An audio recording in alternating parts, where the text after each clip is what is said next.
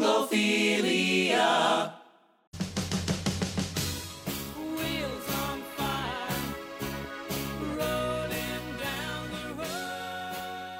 Hello, fellow Anglophiles, and welcome to Anglophilia. I'm Kaylee McMahon. I'm Stephanie Callis, and today we are going to be discussing one of my favorite shows, definitely. Ditto. Absolutely fabulous. I can't say it without smiling. I'm right with you, girl. Absolutely Fabulous, also commonly known as AbFab, is a BBC sitcom that was created by, written by, and starring Jennifer Saunders One of my heroes. as the inimitable Eddie Monsoon. It also stars Joanna Lumley as Patsy Stone, Julia Sawalha as Saffron Monsoon, Jane Horrocks as Bubble, and June Whitfield as Mum. All J names, dude. I know, crazy. The first 3 series were broadcast from 1992 to 1995. The show then returned in 2001 for a 4th season, as well as a 5th season that aired in 2004. And there were also a lot of hour-long kind of one-offs thrown in there too, as well as a 20th anniversary season that returned in 2011. And then there was a perfect movie that came out in the summer of 2016. I want to live in that movie. I am so glad that we picked this to be our season finale because I've loved every single show that we've talked about on this season, but it has been a goddamn sausage fest. And I am so thrilled to be injecting a little estrogen into the proceedings. This is a very refreshing and much needed change of pace. Samesies. And also, just hats off to Jennifer Saunders because this is also the only show that was written by one person and created by one person. So there have only been, I think, 2 other female writers that we've talked about so far, and maybe 3 other female cast members, but this show is all about the ladies. It's all about the ladies. About damn time. And it's all about flawed, hedonistic ladies who don't regret anything. Absolutely. It's such a relief because I feel like most female protagonists that had been seen on television before this point had to be, you know, kind and virtuous and the model of perfect femininity. And it opened the door for so many shows that followed. I mean, most of the male protagonists that we've talked about on this season so far have been flawed in some way. And that's where comedy comes from. Comedy doesn't come from people being nice. Let's jump into the pilot a little bit because I think that it's so cool that the pilot episode of this show begins with a very hungover woman who is the star. She wakes up, there's like cigarettes everywhere, and the first words out of her mouth are panic attack, and then she just starts chugging wine that was already left on her nightstand all night. We can only assume that she passed out and that she'd been smoking and drinking all night, and then that's the first thing that she does in the morning, and she opens the blinds and falls backwards. She's in so much tremendous pain. And it's a perfect way for her to then go downstairs to see her young daughter, Saffron, who's reading at the kitchen table. And she has to hide that she's hungover. And she thinks that she's doing a great job. But Saffron knows, my mom's still drunk from the night before. And you just learn everything you need to know about that relationship within the first couple of minutes. Talking about Saffy, she's another great example of a funny straight man because she is the mortified and frumpy, bespectacled conservative daughter, not politically conservative, but stylistically conservative daughter of Eddie, who is a, loud, flamboyant, trendy mess. And so her way of rebelling then is to be as straight-laced and boring as possible. And God, you feel for her so much. That pilot, actually, watching it this time as an adult, made me very uncomfortable because at the center of this show, there are 2 central relationships. There's the fantastic female friendship between Eddie and Patsy, which is so iconic and so wonderful. But the other one is a very fraught and complicated mother-daughter relationship, which is not something that you see very much, especially in comedy. I feel like most things that are devoted to very tense, imperfect, sometimes disturbing mother-daughter relationships tend towards the drama side, but not everything has to be terms of endearment. There's a lot of comedy to be mined from something like that. Absolutely. I mean, it's decades later and people are talking about the mother-daughter relationship in Lady Bird. Like, that's such a revolutionary idea to capture on film. Well, it's such rich territory and it just doesn't get done very much because people think that people won't pay money to see stories about women, which is untrue. And the massive popularity of this show definitely proves that. But because how much stuff is about father and son? Like, dude, yeah. But yeah, I was watching it and I was feeling very uncomfortable and just my heart went out to poor Saffy. She's if you think about them like they're real people, what a nightmare of a mother Oh yeah, Eddie must have been. you can't do that. It's really no, I know it was very upsetting to me. And actually, at first, I was like, because I hadn't seen this since I was a kid, and this is one of those childhood touchstones like Faulty Towers and Blackadder and Mr. Bean that I just have such fond memories of watching when I was like a prepubescent child, and most of it flew over my head. But I was thinking, oh no, what if this show hasn't aged well, and what if why did I like this show in the first place when I didn't understand what it was about, and it was very disturbing. But what was crazy about it was that watching the pilot, my first thought was, oh my God, these people are all horrible, and I'm so glad that I'm not them. But then by the time the movie rolled around, I just wanted to fucking Pleasantville myself into that world, jump through the screen and be them and also be their best friend. And I could not pinpoint at what point that shift happened. I have no fucking idea when I changed my mind, but they grow on you so much. I think that maybe it's fair to say that when we're watching the movie, we can see no one wound up dead. Yeah. It's okay. It's and also they do have kind of more moments of humanity in the movie than they do in the series, where That's true. Adina finally apologizes to Saffron and Saffron says, I love you, and it's really, really touching. And you don't get that as much in the series. There are two moments where I think that Eddie is a really good mother. There's that one speech in the movie that actually did make me tear up, which is lovely. And then there's the part where she punches the professor that has been bothering Safi and trying to seduce her when he's married and hasn't told her. That was, not only did it make me cheer, but it made Safi, her face lit up more than in any of the rest of the entire Ab Fab canon. It was such a beautiful moment of, oh my God, my mother loves me and will fight for me. And that actually really touched me. I wrote it down. I wrote, Eddie just became a mom. I know. Yeah. Now, I think that it's important to say at the top, this woman does work in PR. She is a fashion and image obsessed person, which is perfect for who she is. She's completely narcissistic. Everything is about status and how can she, gain more popularity? How can she get more money? This and that. And she makes everything about herself. She makes her father's death about herself. Oh, yes. But Saffron, this happens in real life. Have you ever met people who maybe came from a background different from you and there's siblings, and one of the siblings ends up messed up and the other is a total mother hen? Sure. That's who Saffron is. Saffron's the kid who decided, this ends here. I'm normal, I swear, and I'm gonna do everything right.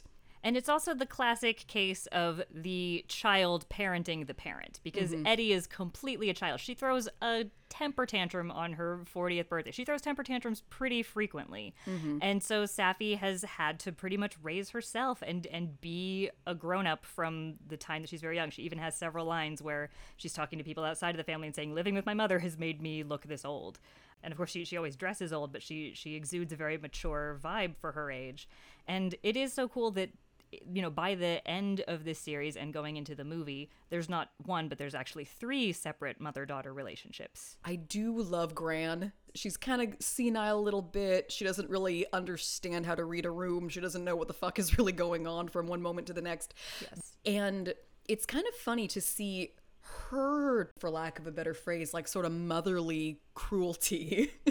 Yeah, she's not a great mom either. She's just not. sort of more traditional. She's a very good grandmother to Safi, I think, but she does make fun of Adina a lot for her size. Yeah. Now, would that have then turned any other woman into the complete and total monster that Adina is? Maybe not. Who's to say? But you can kind of see the trickle-down effect, and there's also the relationship between Patsy and her mother in those terrible flashbacks. Oh, yeah.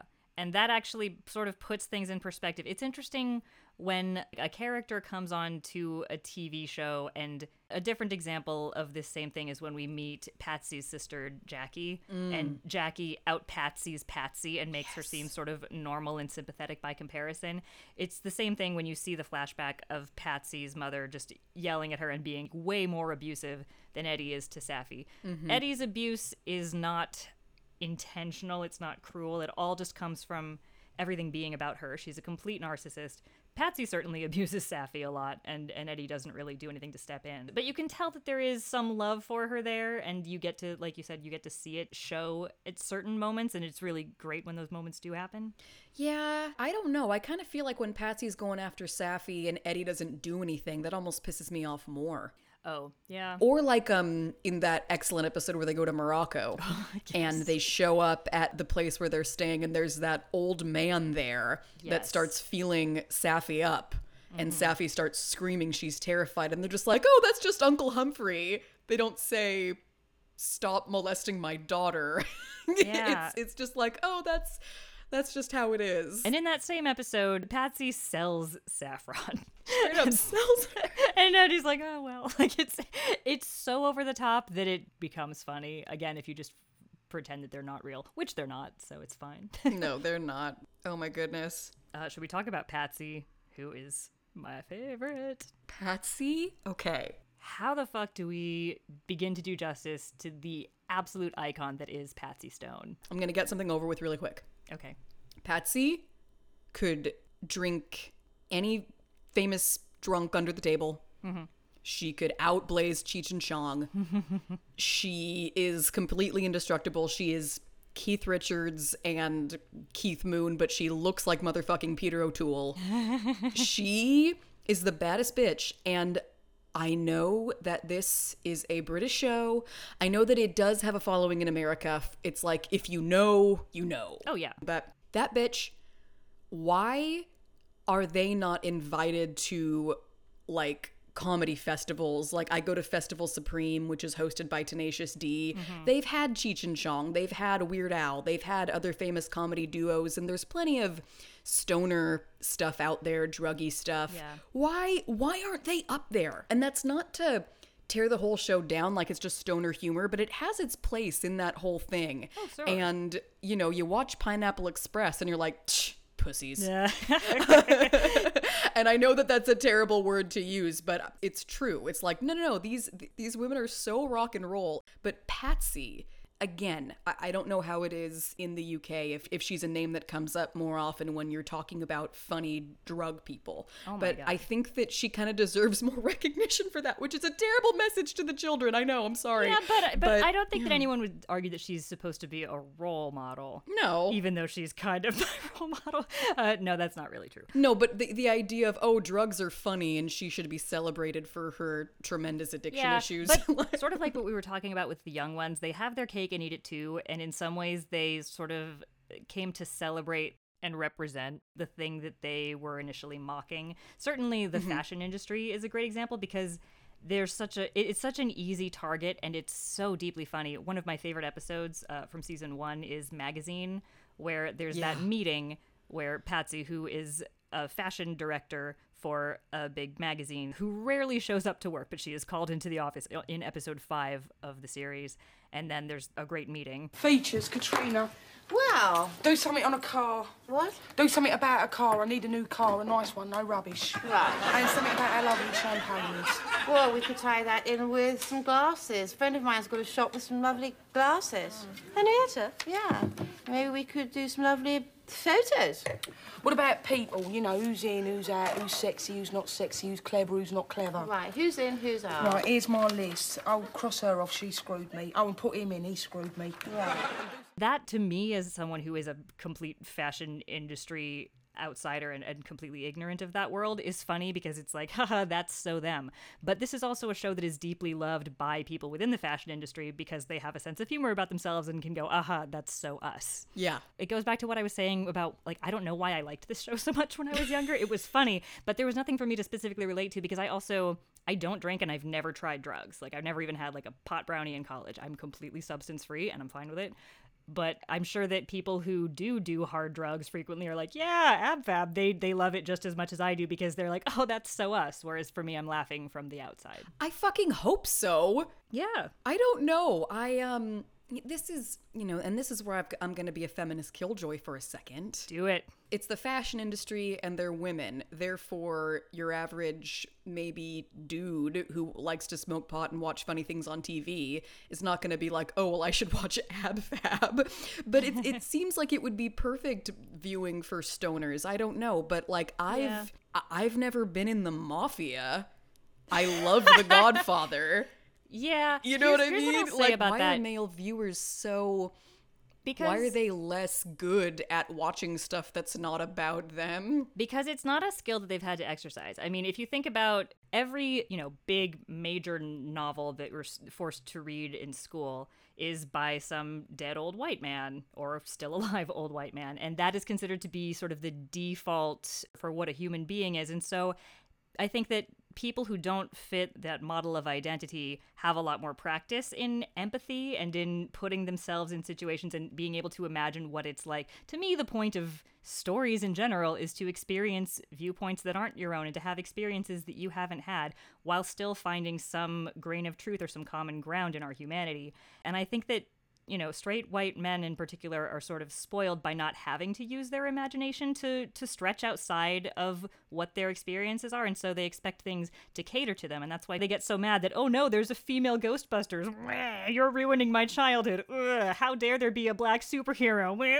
Like, it's completely ridiculous. But I mean, I'm grateful that I have the ability to read other people's stories and to hear and absorb other people's stories that aren't about me. Like, I would be so fucking bored if every on-screen experience just reflected my own life.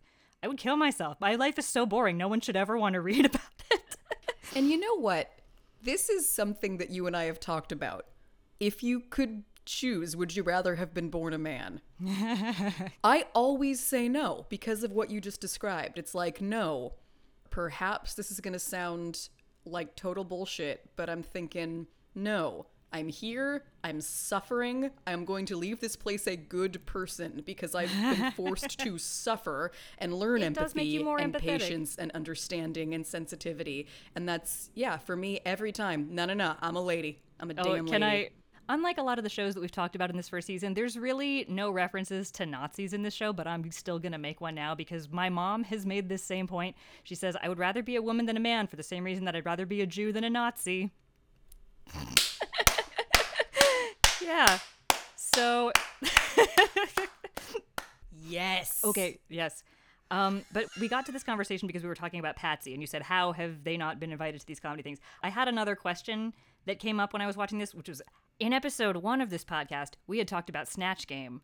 How the fuck has no one been Patsy yet? I thought the same thing. Seriously, the same fucking thing. How Patsy is such a gimme. Oh my God. If there are any drag queens listening out there and you end up on season 11 of RuPaul's Drag Race, first of all, I love you. But second of all, be Patsy. That's a free tip. I've been wondering the same thing because there are a lot of great weird gender things going on with Patsy as well. Lots of nods to the fact that she kind of already is a drag queen. Maybe the reason that nobody's done it is that it's kind of too easy because she's already so over the top that, like, how do you take that even further and make it even funnier because she's basically a drag queen, just a woman.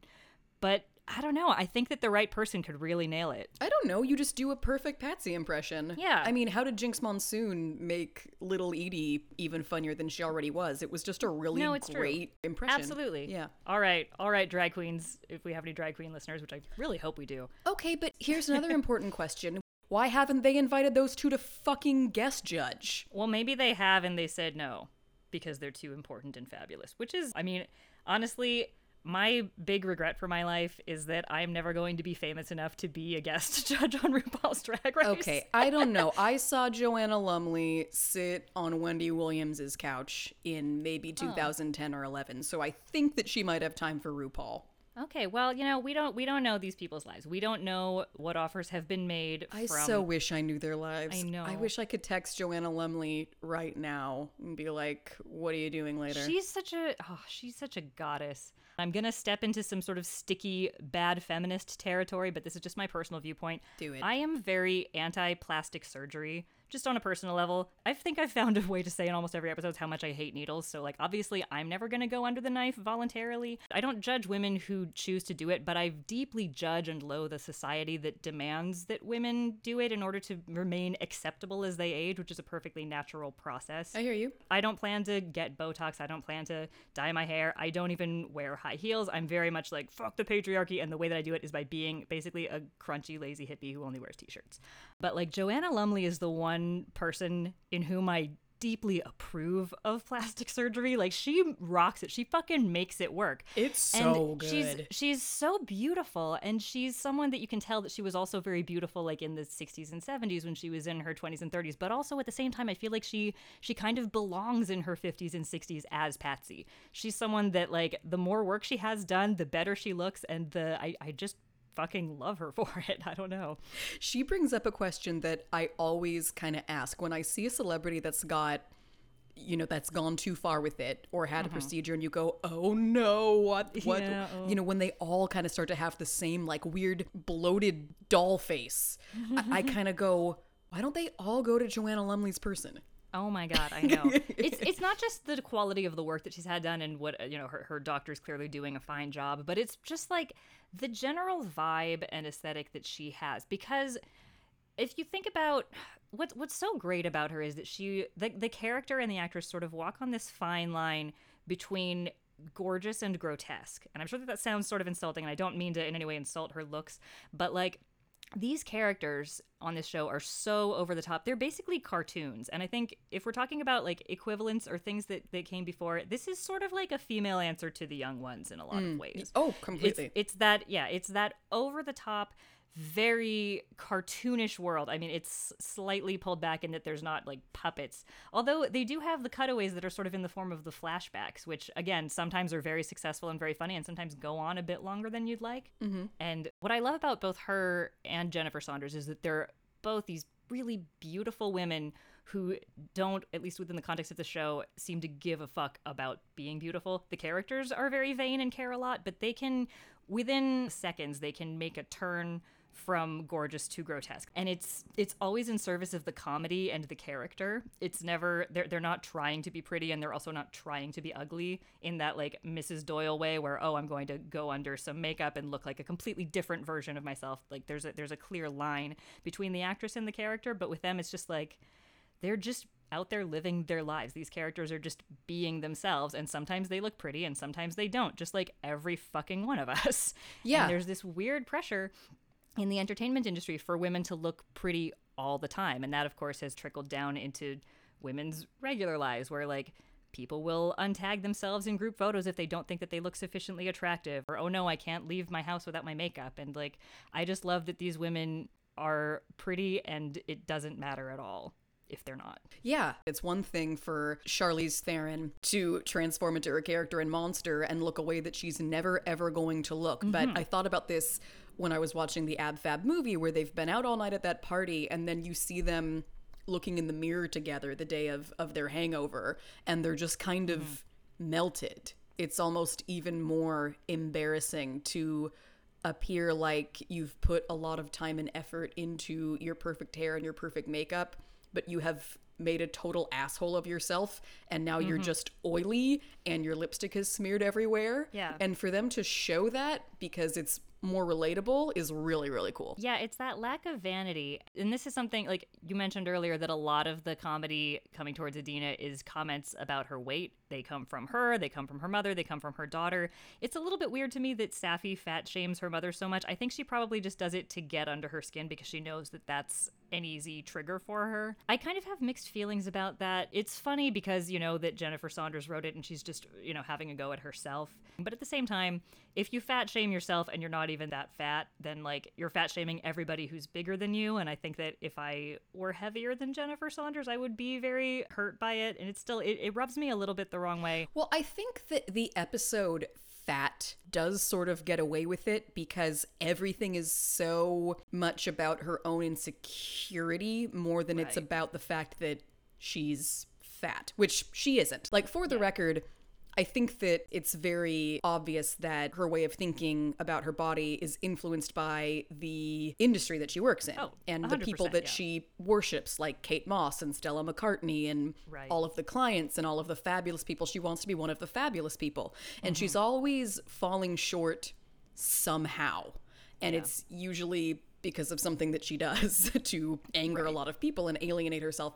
But I think the fat episode is great because she's just complains forever about how she's too fat, and Safi doesn't say anything mean, but she's like, you eat too much, you drink too much, and you don't take exercise. Right. And Idina comes back with like, no, I must have some kind of hormonal imbalance or a disease, or I need to just eat clean, darling. Because it's so true. People don't want to just eat less and abstain from alcohol and exercise. It's something that we're still doing. We're still convinced, oh, I can actually eat as much bacon as I want. I just need to make sure that I do CrossFit and never ever touch a scone. Yes. And in a way, I think that that's what makes that episode successful, is because she's not fat girl that we're pointing and laughing at. She's all of us. Absolutely. She's all of our stubborn thoughts about self-improvement. And they're obviously putting her in outfits that are too small for her and kind of emphasizing any flaws that she does have.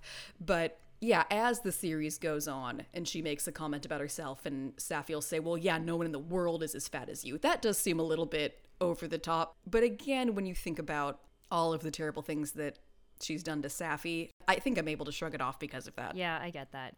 And one thing that is very relatable to Adina, she's forever searching for the thing that's going to fix her. She's jumping on board with all of these trends and taking little bits of other Eastern cultures or whatever, and she thinks that this diet is going to make me thin, or this way of chanting or meditation is going to fix my life. And I've definitely gone through phases like that where I think, oh, like I'm just existentially unhappy. Maybe therapy is going to do the trick. Nope. Okay, well maybe I'll read a lot of books. Oh, not that. Oh, I've tried, exercise and improv comedy for a while. Like I'll go through these phases where I'm hoping that I'll find the quick fix that will make me forget the fact that life is sort of inherently sad and disappointing.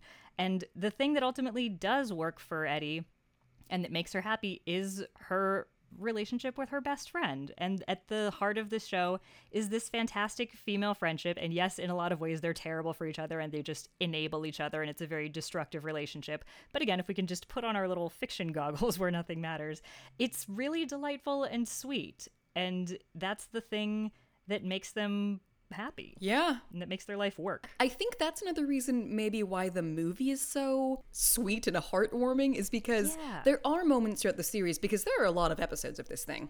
Yeah. And they are terrible people. But there are, those occasional moments where you do kind of go, uh-oh, can't ignore how bad that was. Like when they have the flashback to a time where Patsy's sober and she's really, really happy and full of energy and exercising all the time. And she comes to say hello to Eddie and Eddie just hands her a glass of champagne. Yeah. Then in season 4, Eddie's finally working out and abstaining from alcohol and feeling great. And Patsy's just so pissed off about it because now she's bored because she doesn't have a drinking buddy. Those moments are a little bit cringy. But in the movie, there's none of that. Yeah. I mean, Eddie thinks that she has killed Kate Moss, and Patsy is right there with her. And there's that great moment where it's accidentally revealed that Kate Moss has left her PR, but she hears PR and her whole face lights up and she runs because she has to call her best friend. Yeah. There's no competition. There's true. no competition bullshit. They're never competing for a man, which I feel like is a subject in a lot of things about women friends who are Never tearing competing each other for down. a man, and for as self-obsessed as they are, they're never like, oh, well, I'm more successful than you. Patsy's like fucking homeless. Yeah, And- she's and just a she- leech. And she never ever resents Eddie for not being homeless. Yeah, and Eddie never resents her for riding her coattails. No. It's a very sweet relationship, and I think that that's part of what makes this such a great escapist fantasy in a lot of ways, is that I just love female friendship, both as a real thing and as a subject for fiction.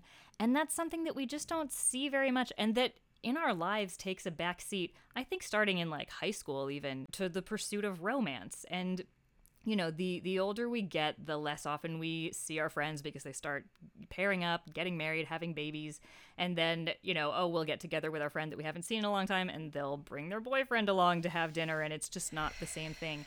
And there's something so great about these two perennially single women who are each other's primary relationship. It's like in Frances Ha, the thing about having your person. They are absolutely, indisputably each other's person. That kind of is the dream in a way. Like, I don't have any straight male friends where I have one of those pacts where it's like, okay, like if we're both not married when we're 40, let's just marry each other. But I do have several pacts with some female friends that's like, okay, when we're like 70 or 80 and our husbands are dead and we're obviously fabulously wealthy somehow, we're gonna live together and just be fabulous. And like, that's what I want. They never have a boyfriend that lasts more than one episode. And even then, we don't even see everybody that they might have hooked up with. Patsy has a lot of sex, but Yeah. we never see too much of the dude.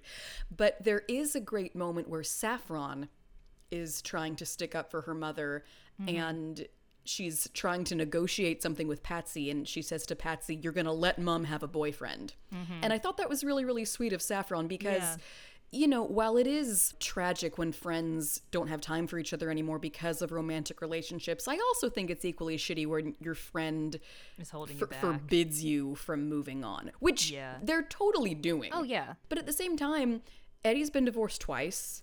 What's really out there? I don't think that she's going to find a better life partner for herself than Patsy. No. They do hold each other back and probably could lead maybe healthier lives, but they wouldn't have as much fun. And this show is so fun, and the characters are such hedonists to the point that their New Year's resolutions are like, oh, I just want to relax more and I'm going to have more fun. There is kind of a cool thing with female friendship because because of like homophobia and men being men, Yeah. like sleepovers and stuff is not something that even like your best buddy, you're not always like, are you sleeping over? Okay, which side of the bed do you want? Oh, let's go wash our faces together. Like that's something that men just aren't allowed to do. Do in my head. Oh yeah. Well, but close female friendships are able to just sort of infiltrate most aspects of the individual's lives, and they merge, and that allows for such hilarity. Oh, yeah. We saw it on Girls, but I've never taken a bath with my friend past maybe age 10. Oh, yeah, no. I mean, I don't know what that was all about, but I'd be open to it if we could wear bathing suits. Or at least if I could wear a bathing suit. She could do whatever she wants. Yeah, this show, what's so cool about it, going back to the idea about how it's such a fantasy, such a dream world in so many ways, is that while obviously this is a world that couldn't exist without the patriarchy, it was formed under the patriarchy, and there's all of these things like, you know, the body shaming and the ridiculous, impossible beauty standards and plastic surgery and things like that. But there's not really any misogyny in this show. It's just taken for granted that these women can live their lives without facing any sort of real discrimination. Any sort of discrimination that they do face is either sort of self-imposed or trickling down through the toxic culture, again, with the beauty standards. But they're never held back from anything that they want to do because of their gender. The only men that we do meet are the ex-husbands, who are barely there, you know, and don't really have much power. There's some occasional boy toys that Patsy brings home, but there aren't really male characters. It's great. It's like a complete flip of most fucking shows. something that I've noticed about Patsy and Edina and their degree of just not giving a flying fuck. It's in the episode magazine, I think, where Patsy finally has to go into work. Safi asks, what do you do when she's, she works for a magazine?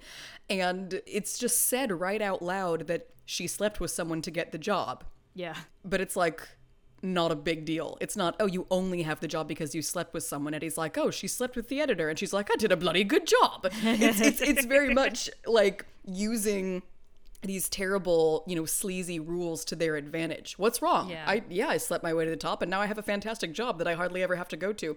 And also when she ends up in the tabloids because she had an affair with that married MP, she's ashamed of none of it except for the fact that they published her age. Yes.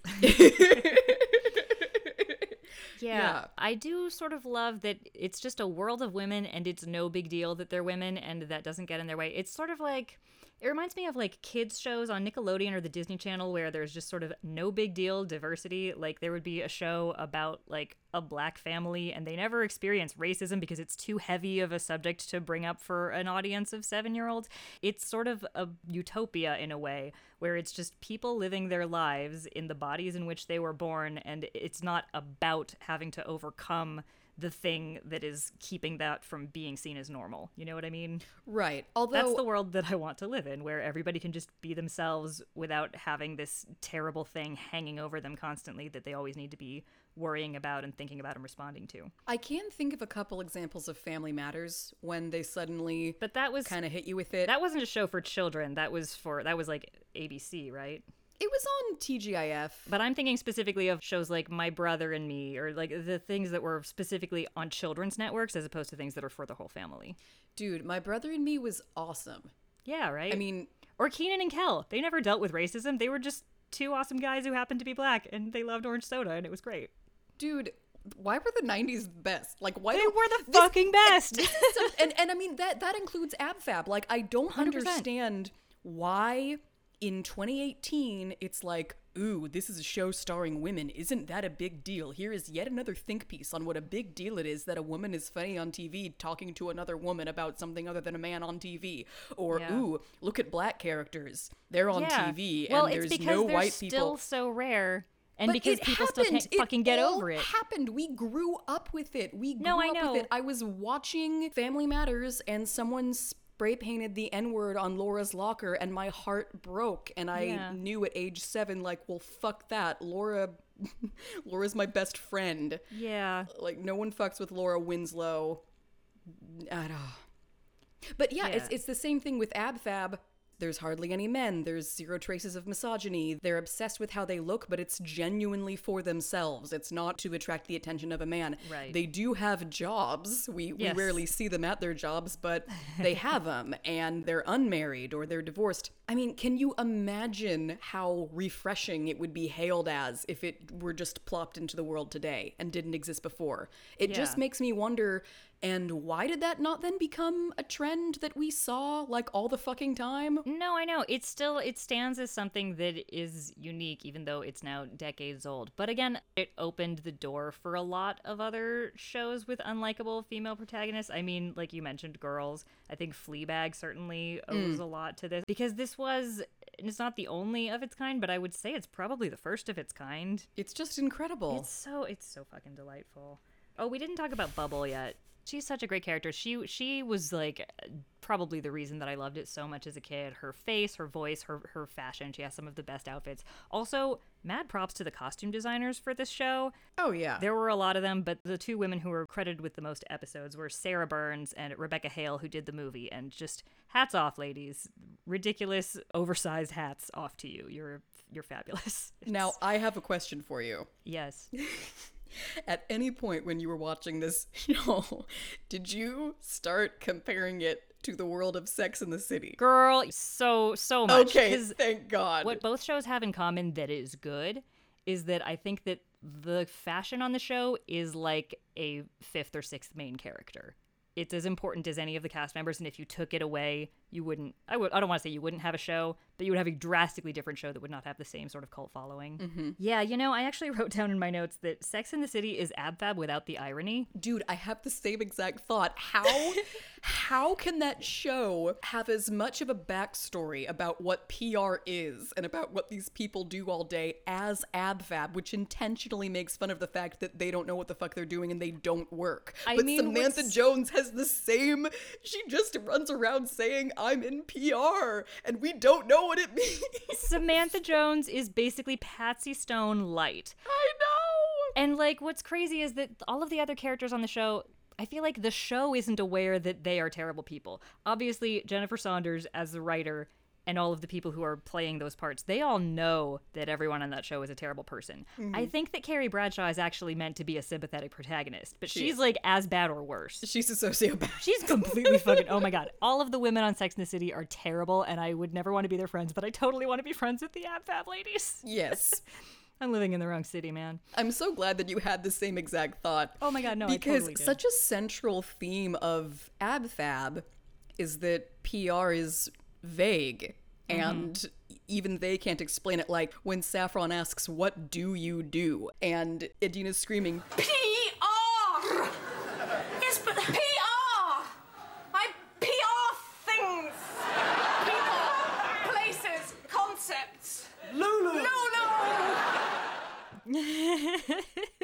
it's just as ridiculous as Samantha doing PR. It's like when a kid's like, I'm an astronaut, I'm gonna go to the astronaut office. Or like, oh, in BoJack Horseman, Vincent Adultman, I did a business. Like, I'm a businessman who works in business. Or like Romeo and Michelle. It's like all intentionally vague. But yeah, no, Miranda as a lawyer or Charlotte working at the gallery, it's like, I'm meeting with an artist for the gallery. It's like, Or what about Johnny working for the bank? oh my God. He had ideas they put into practice. He saved them bundles. Okay, what's really funny is that I didn't actually get that you were talking about the room. I thought you meant Mr. Big, which is also completely true. I said Johnny at the bank. What do you think I Well, meant? his name is John. Mr. Big's name is John, and he works at like a hedge fund or something, which is all in the world of finance that I don't understand. You said Mr. Big. I thought you said Mr. Bean. Oh my god, no. And then you looked at me with a straight face and said his name is John. That's why I started going, what? No, Mr. Big. Oh god, okay, speaking about like incomprehensible finance stuff, another fantastically relatable moment in how Eddie is just a completely incompetent child is in the episode Poor, where she has a meeting with her accountant and he just says, well, to start off, let's just look at the fiscal, and she goes, oh god, I'm bored. And, I love that. My brain completely turns off with any sort of adult money number related shit, and that's, yeah, I identified hardcore with that. I was thinking about the young ones a lot while I was watching it too, Of course, yeah. But not just because Jennifer Saunders is married to Ade Edmondson, and Ade Edmondson has a wonderful little cameo as Hamish. Oh, and also Edina Monsoon is a play on her husband's name, Edmondson, Ed Monsoon. Oh, that is You so didn't know cute. that? Yeah, isn't that sweet? That was actually, since I saw this so much earlier than I ever saw the young ones, I knew about Adrian Edmondson because my mom had told me that his name was the inspiration for Edina. Oh, that's so sweet. I like that. Yeah, I ship them so hard. Go on. What I was going to say, though, was that the similarities between Eddie and Rick kind of popped up for me a lot. Also, Patsy and Vivian, just as Yes. far as them being physically indestructible. And Totally. just Patsy is very often angry when she's Yes. not drunk and happy. Totally. And that's very Vivian-esque to me as well. But with Eddie, she has patience for nothing. Everything's about her. She's very whiny. She goes on these rants. Yeah. And the rants, yeah, very and much you don't reminds always me of Rick. 100% disagree with them either. They're just sort of incomprehensible and incompetently put together. But Yeah. no, I had the exact same thought. I thought Patsy is sort of a combination of Vivian and Mike. You know who Mike is? Mike is Magda. Oh shit, you're right. I think that Magda is kind of a successful Mike. Oh my god, no, you're so right. Oh, I love I love everybody in the magazine. I love her. I love Fleur and Catriona. I love when they show up in the movie. Catriona. If I ever have a cat, I'm going to name it Catriona, because wouldn't that be a great name for a cat? And then you could shorten it to Cat, and it would be both an AbFab reference and a Red Dwarf reference rolled into one name. Oh my god, that's Anyway, great. no, but they're so funny. Such wonderful airheads. And Photos. yes, some lovely photos. I mean, Magda, she comes in. I can't understand a word she's saying, both because of her very unique accent and the terms that she's throwing around, but I'm also laughing. Oh yeah. And that's kind of what reminded me of Mike, is when Mike just barrels in, says something, points at people. I thought of that. While we're on the subject of Mike, I think that Christopher Ryan is funnier in this than he is in The Young Ones. I love Bo and Marshall. They live in Los Angeles, and they're always claiming that they've got a project they're working on that's in a really exciting place. Yes. And they join the Church of Scientology to get closer to Tom Cruise, and they do all these kinds of really bullshit things to get closer to people, to schmooze with them and manipulate them. Through those characters, they have a pretty good go at Los Angeles in particular, and Americans in general. No, they do. I love it. And I do like when they come to America in a couple episodes. One, Gay, where we finally meet Edina's Serge. long talked about but off-screen son Serge, and his even more fabulous boyfriend Martin, who I just adore. And then also another episode that I really love is Door Handle, where Patsy in the previous episode has fallen asleep smoking in the kitchen, and so burned the kitchen. They need to start from scratch and redecorate the whole thing. And so Safi yells at her mother, shames her into getting one thing done, because Eddie is just always so overwhelmed by everything and ends up getting nothing done. So she says, oh, I remember I saw a door handle that I quite liked. And then she, wanders around, wastes a day with Patsy, and then says, oh, I remembered where I saw that door handle. So they fly to New York to take a picture of the door handle. While they're there, of course, they do a lot of shopping and they get drunk and whatever. And that's, again, it's something that I'm ashamed to admit I really relate to, because you know how you have these grand plans for your weekend or for your 3-day weekend, your week off, whatever it is, and then you get the one thing off of your to-do list that's so stupid, like, oh, I did laundry, therefore I deserve a break, or I'm going to treat myself because I cleaned my dishes. It's just such a pathetic little, but my God, we've all been Edina at some point in that respect. I love in that episode where the kitchen you know, it has been burned down. There's nothing in the kitchen, and Patsy and Adina kind of convince themselves that it looks great and they should keep it as it is. Yeah, that's such a fantastic Emperor's New Clothes moment. Did you watch The Last Shout? Yes, I did. After series 3, they filmed like a special 2-episode little mini season called The Last Shout. Like we mentioned, AbFab kind of has several different endings. They keep coming back. Yeah, in this incarnation of an ending, Saffron actually ends up engaged to a character named Paolo, played by a young Tom Hollander with very long hair. He's kind of the caricature of a bad fiance in a rom-com Yeah. that you would see the heroine engaged to before the love of her life. You know, she realizes that she's with the wrong man. Except there is no right man in this. He doesn't come until the movie. The way he's just standing next to her while she's ironing his shirts, I thought that was really interesting. How she's going off on the rants about independence and how she's strong female feminist, and he's standing there watching her clean his shirt. Like, that was really visually unsettling to me. Yeah, you know, I do think that there is something accurate about how a girl like Safi might end up in a relationship with a guy like that, because smart girls and feminist girls, you know, they're not too smart to fall for someone who's a complete jackass and who doesn't treat them well, especially if they grow up thinking that they're not attractive. They'll just be so grateful to anybody who pays any sort of attention to them, and they're very likely to fall into such traps. I say they, but I really mean we. No one is immune to loving the wrong dude. It's true. One of my favorite moments in that exchange while she's ironing and starching his shirt is when she says, "I'm more than just a sex object." And he says, "I don't think of you as a sex object." And she goes, "Don't you?" Yes. And he says, "It's never crossed my mind." And it's terrible because it's all at once, "Oh, Saffron, get out now," as well as heartbreaking because you see the disappointment in her face. She's found this handsome hetero boyfriend. Maybe he's intelligent. He seems smart. He's very smarmy smart. It's like she finally has something that's just her own, and that means a lot. You know, there's more to life than finding a stupid boyfriend, but for someone like her, that is kind of an accomplishment. It's a big deal. She's in this environment that doesn't allow her to have a lot of freedom and anything that she can just call her own. So I don't know. Yeah. You just really, you can feel for her, and it's very, very relatable. Just that feeling of wanting to be attractive to someone, but also not wanting to sacrifice who you are and what your beliefs are. Yeah, it's a very delicate tightrope act, and why I'm single, among other reasons. Another thing that I really, really loved in it was there's that moment when Patsy is sleeping over in Eddie's bed, and she turns over and says, "Oh, just a quick peck on the cheek," and then you turn over and go to sleep. And there's this weird sort of tension, and they're really kind of playing up the sapphic vibes that have kind of been running under the surface throughout the whole series. And then she finally says, "Well, get up and turn off the light." And it's a really funny little thwarting of our expectations. But yeah, their relationship it's pretty romantic.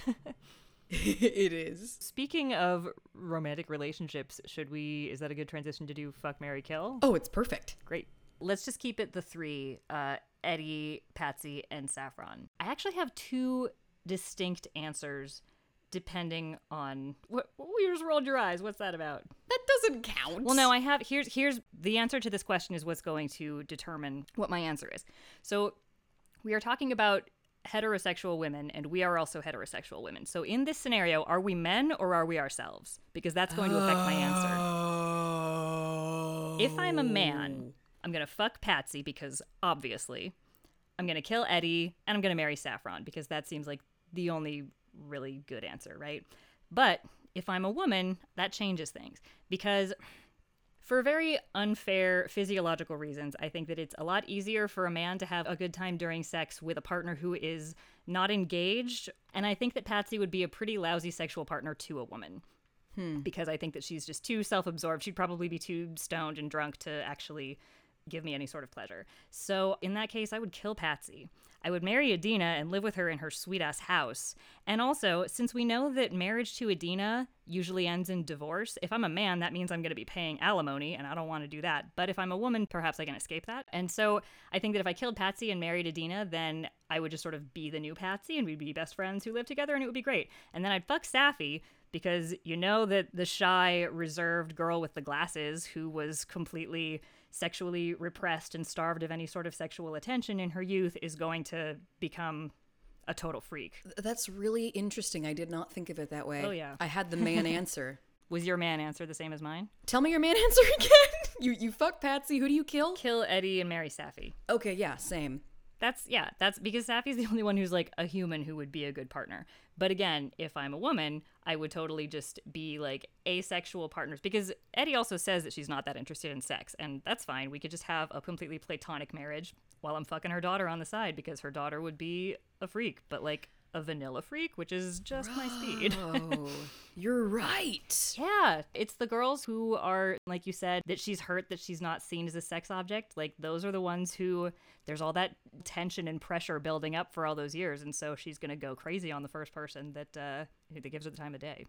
And I would like to be that person. I was really just struggling with who was I going to kill, because you could argue that both of them are cruel and irresponsible and self-absorbed, but I think it was ultimately the fact that Eddie is responsible for another human life that tipped the scale, and I went, you're probably meaner if you really think about the harm that you are inflicting on another person. Yeah. You could free Safi. You could free your future wife Yeah. from the shackles Free of her my mother. future And wife. also benefit from sex with Patsy, because she's done it with a lot of guys. So, you know, she's experienced. Oh my God. Can we talk about the episode Sex? I love that episode so much. So they find an old porno magazine, which is already so funny. And then Eddie admits that she's had a difficult time getting in touch with her sexual side. And so she wants to get laid, but she doesn't know how. And so Patsy says, well, just pay for it. We'll have an orgy. And so Eddie then recruits her gay hairdresser to find them some men. Which is so brilliant. And I gotta say, I've never identified with Adina more than when she was paying gay men to sleep with her. Not that I've done that, but in a couple decades, I wouldn't put it past me to fuck that up so bad. Dude, that's Idris Elba. I know. That makes me love him so much more that young Idris Elba played a gay male prostitute in an episode of Absolutely Fabulous. No, it's so good. It's so good. But then when they finally have the boys meet up with them in the house and they've got their outfits on and the candles and the champagne and they're talking to the boys, Patsy will just say a sentence to them, like a complete sentence, even if it's something humiliating. And I love how Eddie's like, how do you do that? How do you talk to them? Yeah, no, I definitely identify with Eddie in that respect.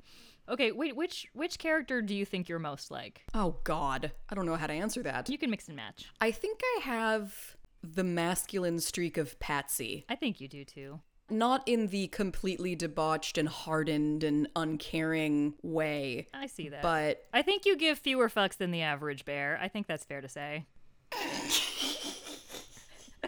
Right? yeah, but I definitely have the sense of right and wrong that Saffron does, which I think that neither of the other two leads have. True. I'm not exactly buttoned down and at home and judging everyone all the time, but something that they talked about in a documentary that you and I watched is that if Saffron were to stumble across Patsy, who is on fire, has OD'd, even though Patsy is terrible to Saffron, Saffron would call 911 and save her because that's the right thing to do. Sure. So, you know, maybe the masculine tendencies of Patsy, but I do have a soul. Moral compass. I do really love the relationship between Patsy and Safi. As acrimonious and abusive as it is, it's really funny when there are those, I wouldn't call it tender moments, but those moments of détente Like where she has to give Safi the makeover, and so she's pretending to be nice and saying please, and you can tell that it's just so difficult for her. And then when Safi gives Patsy the breast exam, and of course Mother walks by and is horrified and keeps walking. That's a great gag. I love that. I love that too. And then finishing it by, if you ever tell anybody about this, I'll kill you. I'll kill you. Cheers, thanks. It's so good. But I don't know. Sometimes, man, even just when Eddie's talking about redoing her kitchen, I start to get anxiety. Like my palms start sweating and I go, no.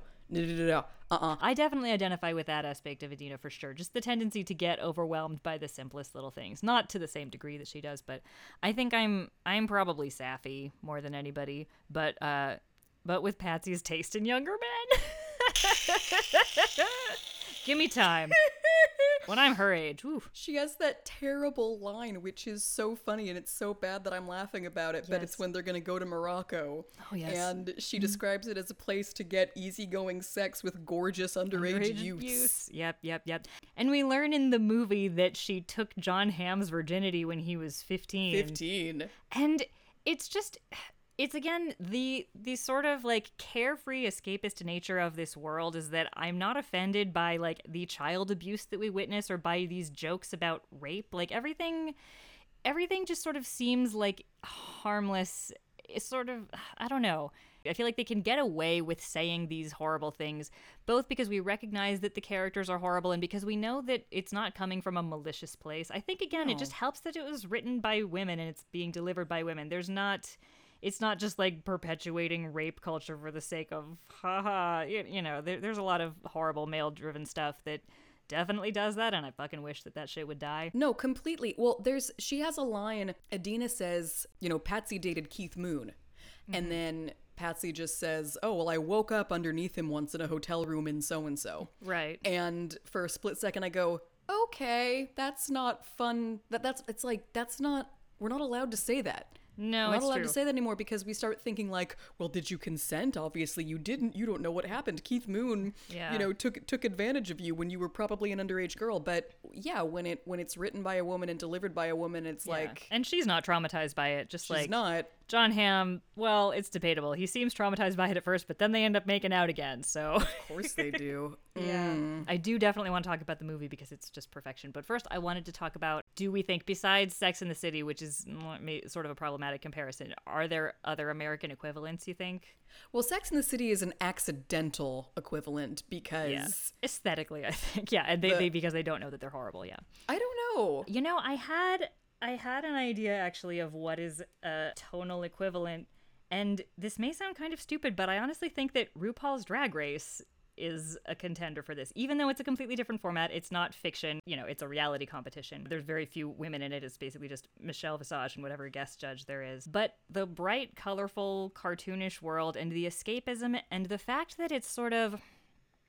I'm going to use a phrase that might be a little bit loaded, but like Humpty Dumpty, when I use a word, it means what I mean it to mean. So I think that it's kind of a safe space. And what I mean by that is that it is a world that, like I said before, it was influenced by patriarchy and it could only have been built under the patriarchy, but it is untouched by patriarchy. And so you can use words like bitch and sissy, homo, queer, whatever, and say things that are maybe mildly transphobic taken out of context, or say things that are racial stereotypes. And RuPaul can make jokes about being black or whatever. And everyone can make fun of Michelle for having fake tits and it doesn't feel objectifying or mean-spirited. Because it takes place in this sort of light and fun and frivolous and joyful world where nothing is taken seriously and everybody is fair game for it really is sort of equal opportunity offensive because there are no straight white men ruining it all and just shitting down on all these other people without ever taking anything back, It's just kind of a world where everybody can be a little bit shitty and it doesn't seem to have any sort of real consequence. You know what I mean? No, you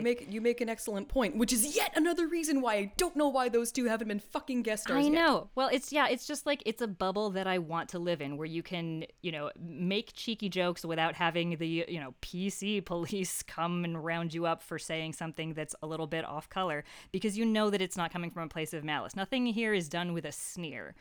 And when it is, it's more like making fun of the idea of beauty standards or whatever. It's not taking specific aim at groups of oppressed people. It's just we're all just people, man. Like, this show is it has such a cult gay following. These characters and actresses are such gay icons. And there are a lot of weird lines that they walk with, like, Patsy maybe used to be a man and she's constantly mistaken for a man. And there's those trans hookers in New York who think that she's one of them.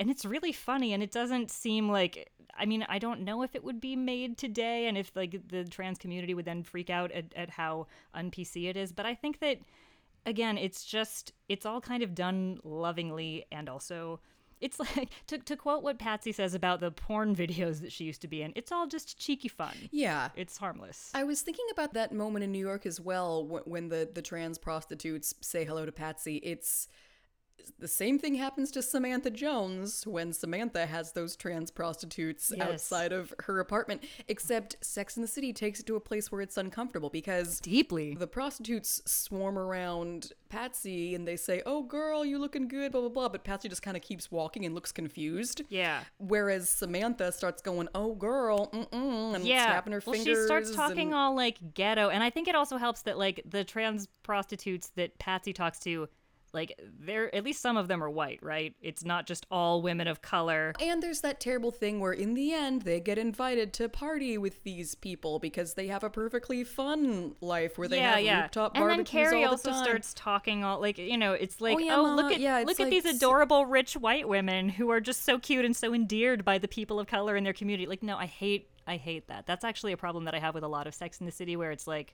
everybody exists just for you. Yeah. Like, all of the people of color, with the exception of Blair Underwood, like, they're all just props to prop up these white women's fabulous lives. Mm-hmm. And, like, obviously this is not a very diverse show either. Although, Safi's husband and then daughter, that's an exception. But, like, England is also a much whiter place than New York fucking City. They do let the esthetician with the accent. Oh, yeah. She says what I wish that every person of color in Sex and the City would say. Like, you spoiled Totally, fucking when she's white like, woman. "Oh, you, the white ladies, you're here because you've had such a long, hard day, haven't you? And you need to be pampered. Oh, you're fat woman." I love Yes. that. I actually love when she calls Adina fat. No, yeah, that is very funny. Yeah, oh no, she's great. Yeah. She's in a position of service, but she also makes some really funny comments on it. It's not just like, she's not enamored of her the way that everyone is fucking enamored of Carrie Bradshaw and co.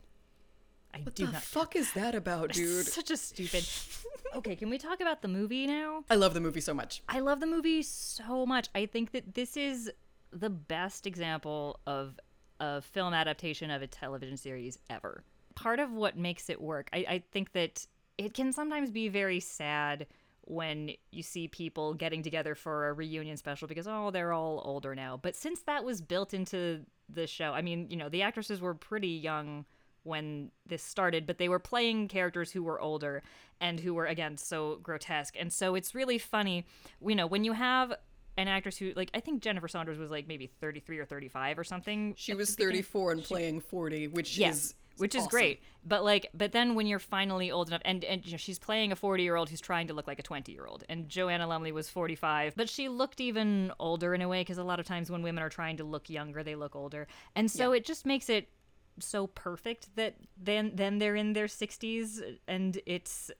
so funny. It's not sad. It's like, oh, you always belonged at this age, and now you've, like, fulfilled the promise of what you were always meant to be, because it's so much funnier and more accurate to see these women struggling to be, like, 40 years younger than they actually are, instead of just 10. Yeah, no, it's a built-in sort of insurance. I would say that the only other example that I can think of a really successful reboot that didn't just make me sad is the League of Gentlemen anniversary specials, which just aired last year, because that was also 20 years after, and they were all in their early 30s when the original series was filmed, but in many cases they were playing characters who were 40, 50, 60, and so now they were finally able to, they were the right age to be playing these people, and that also kind of like the main characters on this show, that world is so grotesque and there's such monstrous, overblown caricatures, so it doesn't, like, adding age to that just makes it all the cooler and creepier.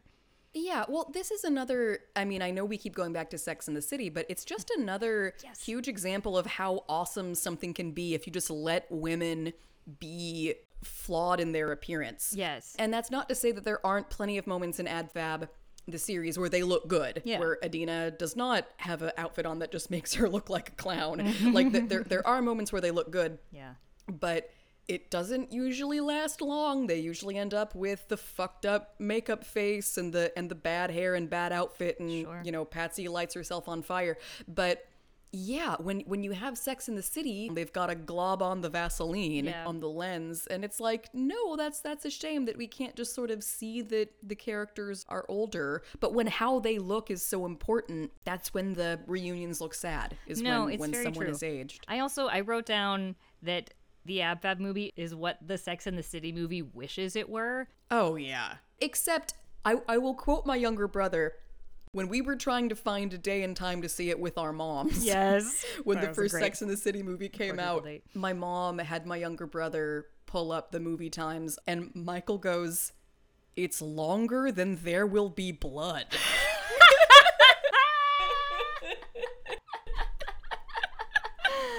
It's like, good. why?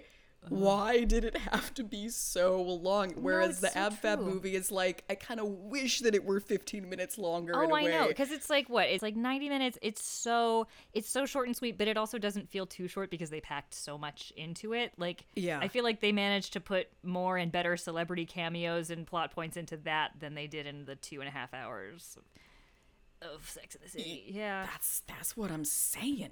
it's such a perfect movie. What are some highlights for you?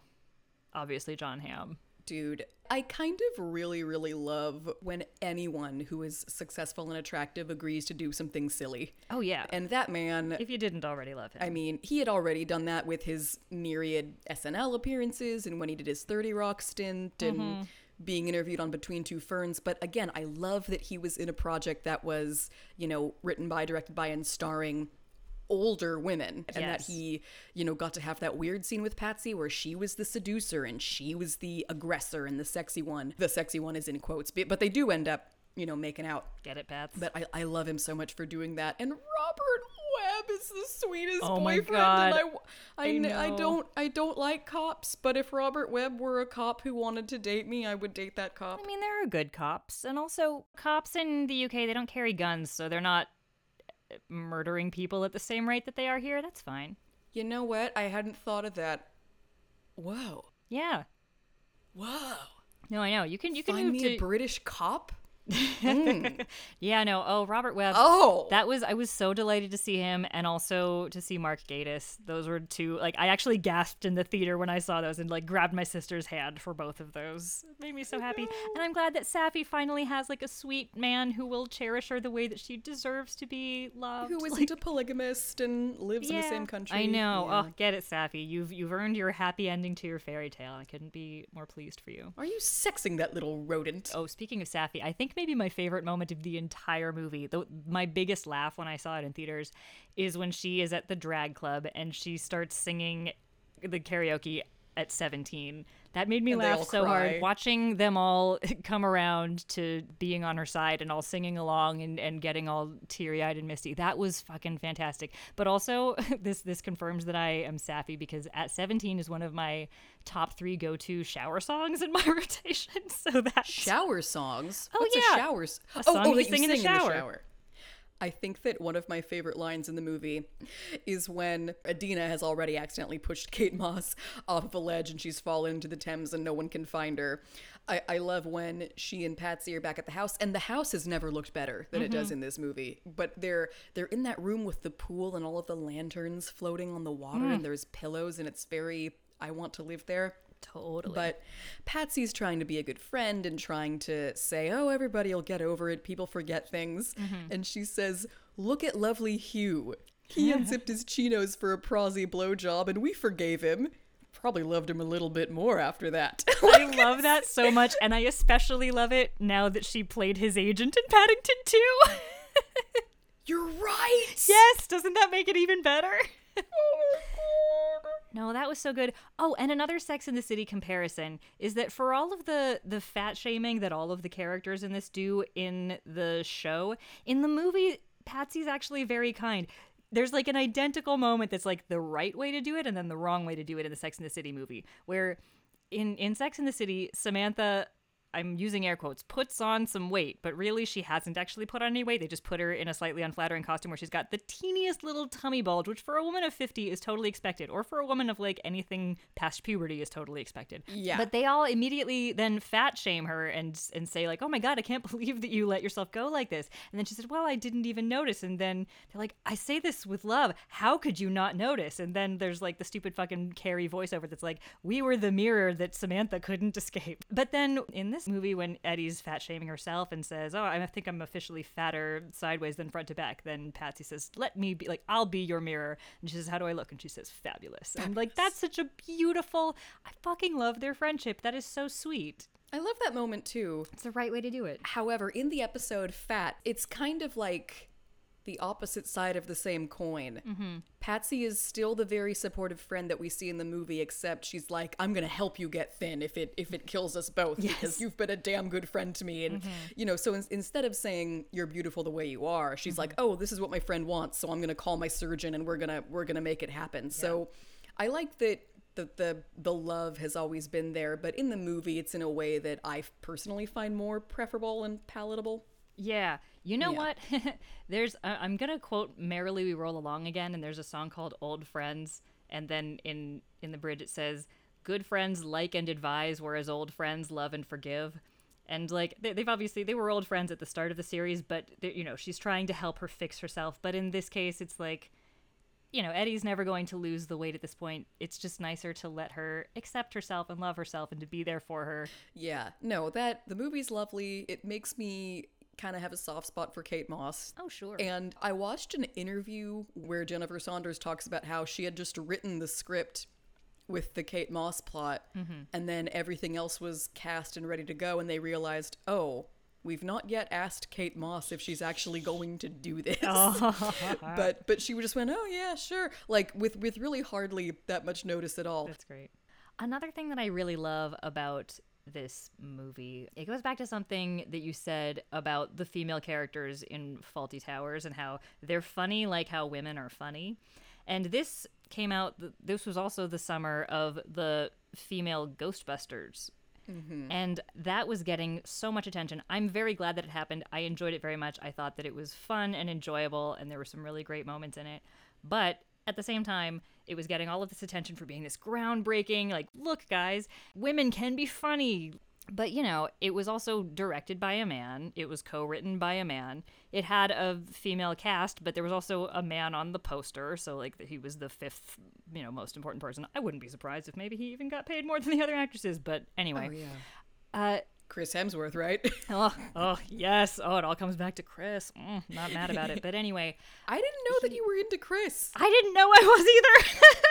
This podcast has brought out a lot of surprises in me. No, he's very cute. Have you in that ever seen movie. pictures of him holding his baby? No. It looks like he's just holding a burrito because those hands. That's funny. I'm not Anyway. actually really that into Chris Howard. I mean, he's very attractive. But anyway, the other thing is that it's always going to be only the female version of something that is very much a male thing. Like, you need to specify, if you're talking about Ghostbusters, that you don't mean the original, you mean the remake. Whereas Absolutely Fabulous is something that could only be created by women. It has a completely distinct female voice. And I just love that, you know, you still don't even see female directors and writers. Like, usually when I see a movie, I will watch the credits. I will stay to the very end of the credits. Thank you very much.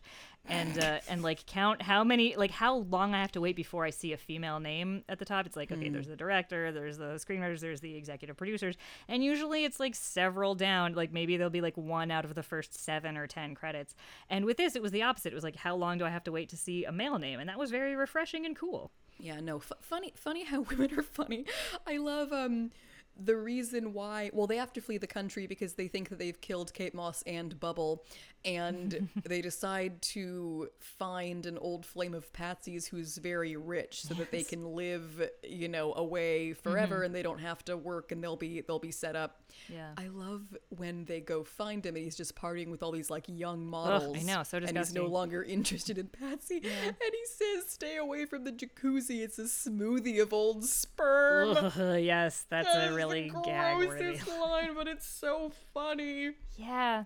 that's kind of the only instance of misogyny in this world, is like it's wrapped up in ageism, and that's like a thread that runs throughout the whole series, is these women who are constantly trying to look younger, and it all goes back to, you know, a fear of death and irrelevance and obscurity that I think we all have, but I think especially women, because we're taught that our value completely expires at age 30 or 40 or whatever it is. I think that we keep pushing the deadline back for ourselves. There's that great moment in the birthday episode where Eddie's turning 40 and Bo says, "Oh, I've embraced aging. It's all good." And then Mother says, "And when will you be turning 50?" And she goes, "Oh." And you know, we all have that. We're you and I are past the 30 mark, but we were terrified of it before it happened, and now the next thing that's scaring me is 40. You know what? I started to accept 30 when I was 29. Yeah, I did too when I was 29. And then I turned 30. Yeah. And a month later, I got very upset. I was fine with being 30, but then I was like, oh shit, next year I'm going to be 31, and then I'm going to be in my 30s, and then it's going to be less and less. I don't know. It's all very silly and very arbitrary and deeply sexist for us to even be worrying about this. But, you know, on a personal level, I wasn't worried about, you know, reaching my maturation date or my sell-by date or anything like that. Yeah. Oh, I'm never going to reach my maturation date. Right. I kind of thought, oh, right, we're all going to die. Yeah. I thought, oh, I'm going to turn 40 next, and then I'm going to have to start getting fucking mammograms and asking my OB about ovarian cancer and taking calcium, and everything's just going to be south from there. That was kind of more my freak out, was, you know, more mortality, more so than attractiveness. Decline. Yeah, I'm more afraid of back pain when I have it than when I find a new gray hair, because that doesn't really affect me. And Totes. Unlike, you know, Eddie and Patsy, who are in PR and the fashion industry, I'm not looking to have a career, hopefully, in an arena where my looks will matter. So there's, you know, lower stakes for me, certainly. But yeah, we're all I think we're all afraid of death, and we all handle it to varying degrees of success, and it's very funny to see how these characters' neuroses present themselves and how they try to fight the clock by injecting poison into their faces and just partying nonstop.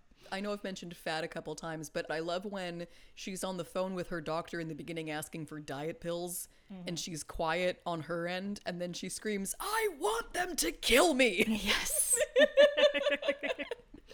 I love in all of her obsessions, I'm like, this was so ahead of its time. She fucking predicted, like, Goop.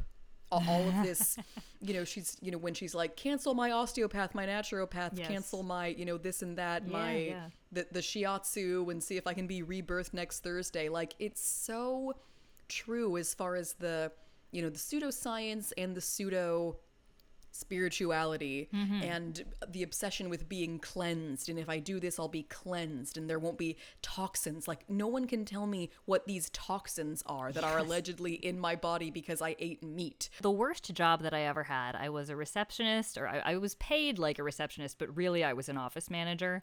And it was for this really horrible Soho-based design company, very upscale. There were about 40 or 50 people. It was all women except for like 4 or 5 people. And yeah, they were always going on these cleanses. And I'm like, you're not eating food for a week? Like, what? And then the episode Magazine really reminded me of that, because that, when they're talking about like, oh, I'll need to go to the Caribbean for 2 weeks for this photo shoot. It's like, this was a job where, you know, I was the only person who wore flats and didn't have fancy fashions. I was also like, at 120 pounds, I was maybe the 3rd or 4th fattest girl in the office, so that should tell you, like, what sort of place I was in. And they, you know, they refused my request for a $1 an hour raise because, like, that was too much. I was also not allowed to go out on lunch breaks, so I was basically starving the entire time that I was there.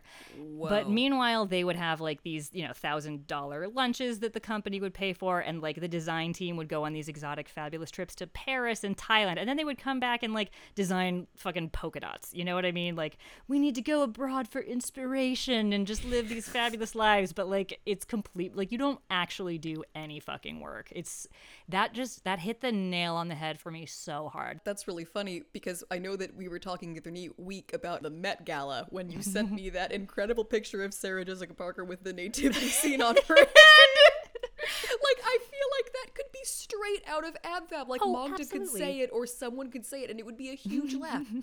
Yeah, no. Real fashion is just as ridiculous. I mean, this is one of those things where it's like a parody, but it's also just completely true.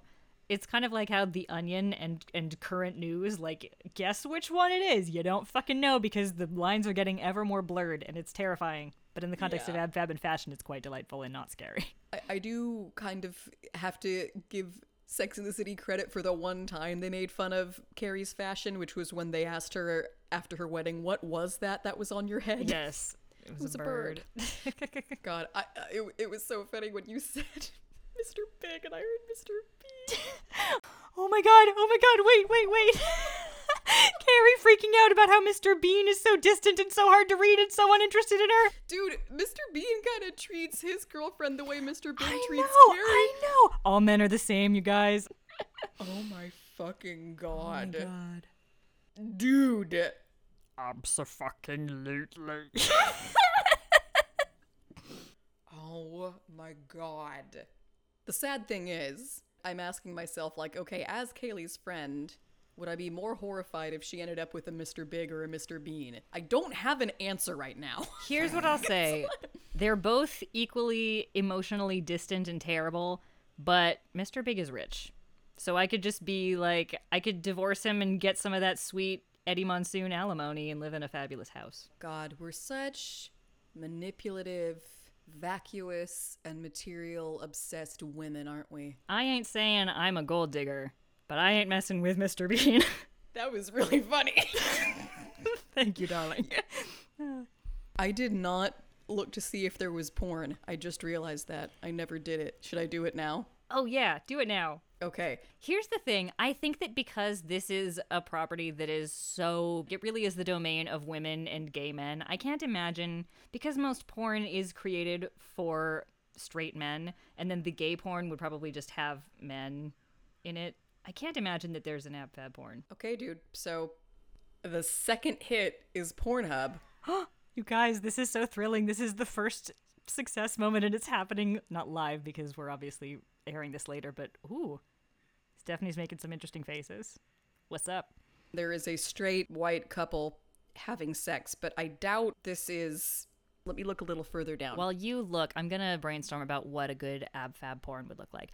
I think obviously Eddie and Patsy have to hook up because their whole vibe, like there is an episode where they get married and they're already basically life partners. They might as well. Yeah, you know what? I think that for whatever reason, there just happened to be a porn video titled Absolutely Fabulous. Oh, you know what sucks? I'm thinking ahead to other shows that we might look up porn for, and like, we're never gonna find any The Office porn because it's just gonna be people fucking in an office, or Peep Show. That's another. I mean, I would want to see Peep Show porn so bad, but it's just gonna be like, that's already a sex term, so. Oh, I know. It's Alas. difficult to type Peep Show into anything. Oh yeah. Tant pis. Anyway, that All was right. fun.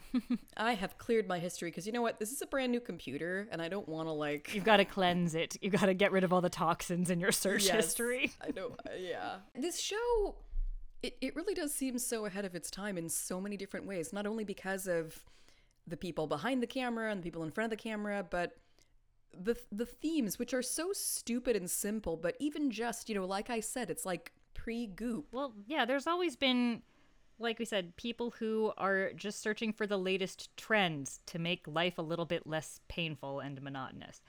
Eddie is always looking for the thing that's going to fix her, and whether it's chanting or meditations or aromatherapy or massage, nothing's ever going to actually work. Just living and being a human being is very hard. And we say this as incredibly privileged people, and probably also anybody who's listening. I obviously don't know what your exact situation is, but if you have access to a smartphone or a computer and you're allowed to, you're in a country that enables you to listen to this, which means that you have the freedom to access uncensored content and information, not to mention the luxury of time to devote to something that you find enjoyable, we're all very lucky. And yet even if we don't have real life-threatening problems, we will invent problems for ourselves, or we will, we just sort of all need to distract ourselves from the depressing inevitability of our own demise, you know? I don't mean to take it back here after we were already there for Blackadder last week, but like, but that is sort of what it all comes down to, I think, is that they want to be young forever because they don't want to die.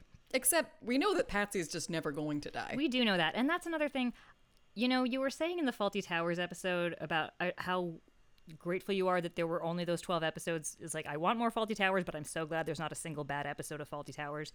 In this case, it's kind of the opposite. I'm so glad that they kept going and that they keep reviving it every so often, and they may not even be done yet, even though they capped it off with that fabulous movie that it was so perfect, and it would be a great end, but I would also be totally glad if they came back in another 5 or 10 years and did something that was maybe not as great, or maybe something that's going to surprise us and be even greater. It's the same thing with what I said last week about Blackadder, back and forth, how even though it would have been perfect to end on the note of Blackadder goes forth, it's nice that, you know, these people, this cast can still get together because they're all alive, and why not? And more is always better when it comes to things that you love. Completely true. Yeah. And I can't wait for whatever the next installment of Absolutely Fabulous is. And I know that all of the people involved in it also can't wait because they all feel deeply proud and grateful to be part of this. It's been really, really cool going back and watching all of these shows that are older and just kind of seeing how things don't change. Like when I was watching the young ones, and we have Rick, who is this, like I called him a hipster millennial, and it's true. And, you know, people say people are too damn sensitive these days. These liberals, these libtards, everything's PC. But right. Rick is offended by everything and very loud about everything.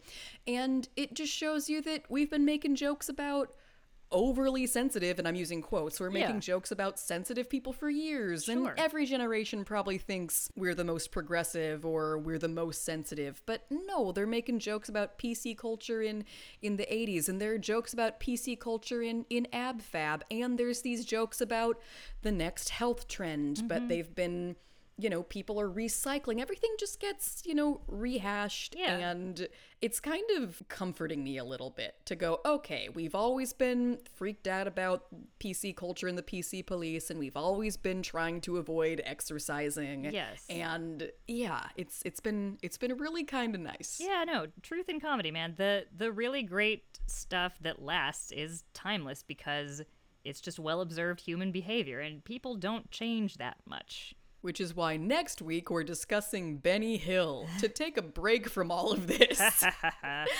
I'm kidding. And Eddie makes some really fun, like we said, she gets very overwhelmed, but she does make some sort of funny observations that I don't entirely disagree with. Like there's that great rant at the end of Poor where she talks about how complicated life is and like, oh, everything has to be like paperwork and there's too many laws, and like she's wrong in a lot of ways, but she's also kind of right too. Like modern life is so much more complicated than it needs to be in some ways, and we should just be able to live our lives with freedom to some degree. Yeah, no, she's wonderful. I deeply love Adina. Toward the end of season 3, when they're having their breakdown in the bathroom, fucking Patsy. This was the most rock and roll, like, amazing thing. Because we talk about how she's afraid of dying, she wants to be young, this and that. She says, I just want people to be scared of me. And that is what I relate to the most when it comes to Patsy. I said the masculine side, but I think that's what it is. I just want people to be scared of me and to look at me and go, oh, fabulous. Oh, it's like, that's so funny. Oh, man. That's it. So maybe you're Patsy and I'm Adina because you want people to fear you, and I just want people to love me. That's all anybody wants, really. Yours is just sort of coming through a more terrified lens. Oh, no, of course she does, too. And I think she says it in that rant as well. She's talking about wanting to put herself out there, but she hasn't really hit the big time as big as she wants, and they're having their little crisis of confidence. Right. But I love that, and it's not just because I think, oh, yeah, I relate to that, but it's like she doesn't just want to be popular, she wants to be powerful, and she wants to have an impact, and she wants it to be dramatic and exciting when she walks into a room. And male stars and male idols get to really have that. They walk into a room and ooh, James Dean, and ooh, Elvis, and there's always just kind of, maybe not always, but oftentimes with a male famous person, there's an air of danger and excitement. But with a woman, it's like, oh, she's so fucking hot. Yeah. you know, that's really the reaction that a, quote, perfectly put together woman is going to, you know, inspire in people. But I love that this is something different. I just want people to be scared of me. Yeah. That's something that women don't get to really have on people. And if they do, it's like, oh, she's a bitch. She scares me. She reminds me of my mom. She yells too much. Oh, but my that's God. not what Patsy wants. She wants Yeah. something different. She wants to be seen as this fabulous person Yeah. and who happens to be a really beautiful woman.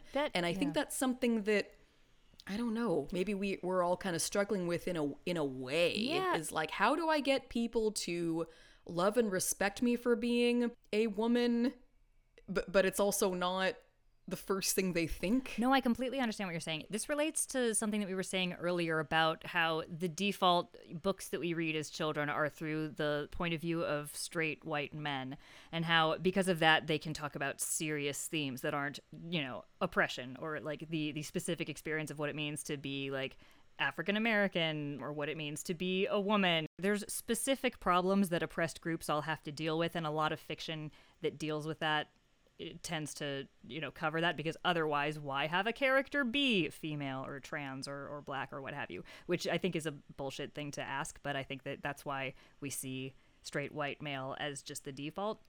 But in those books, they're allowed to grapple with the bigger questions, and I think that's why they're considered important, is that they have the luxury, by not being oppressed, they can think about the big themes of life, and their desire is not to get married to a man of good status so that they won't die in impoverished obscurity, but so they can make an impact on the world. And I think that that's what, you know, once we've had our basic physiological needs met, that is what we all want. And I think that it is really cool that Patsy does get to express that, because I definitely want to make an impact, and I don't want people to be looking at me as just a sex object, or to just see like, oh, you're a female blank. Right. Why can't I just be a blank? Oh, I hate that. Yeah. I hate that. These women are just people, and their femaleness isn't the point. She doesn't need to say, I want to prove myself in a man's world. She just wants to have a life that is meaningful. And it's interesting because obviously they also are driven by their hedonism, and they live a sort of frivolous lifestyle, and it's sort of like, you know, girls just want to have fun, but it's nice to get to see that other side, that they want to have fun, but they also want to do something that they find meaningful. And maybe in her eyes, what she finds meaningful isn't what most people would think of as meaningful or having a real impact. But yeah, I definitely, when I think about what I want for my own life and dispense with the specifics, I want to have fun and do something that is meaningful.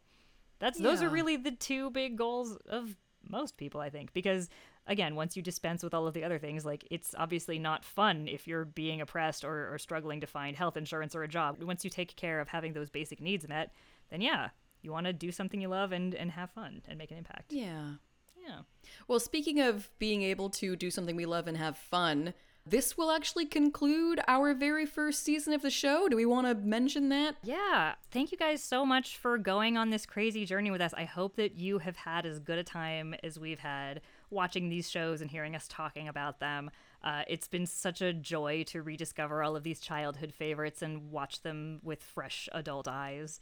So yeah, this is the end of our first season. We're taking a page from all of the British shows that we love and stopping after 6 to give ourselves a nice, healthy little break to focus on some other things.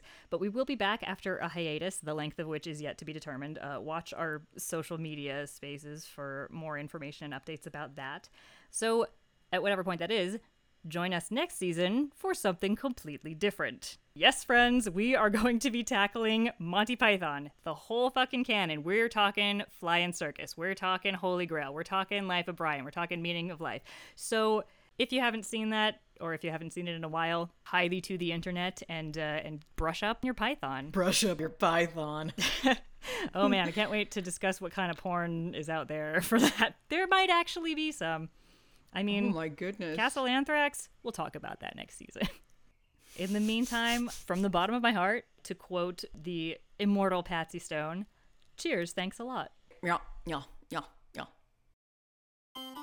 Be sure to rate, review, and subscribe to Anglophilia on iTunes. And you can find us on Twitter and Instagram at Anglo Podcast. Toodle pip. What you call me?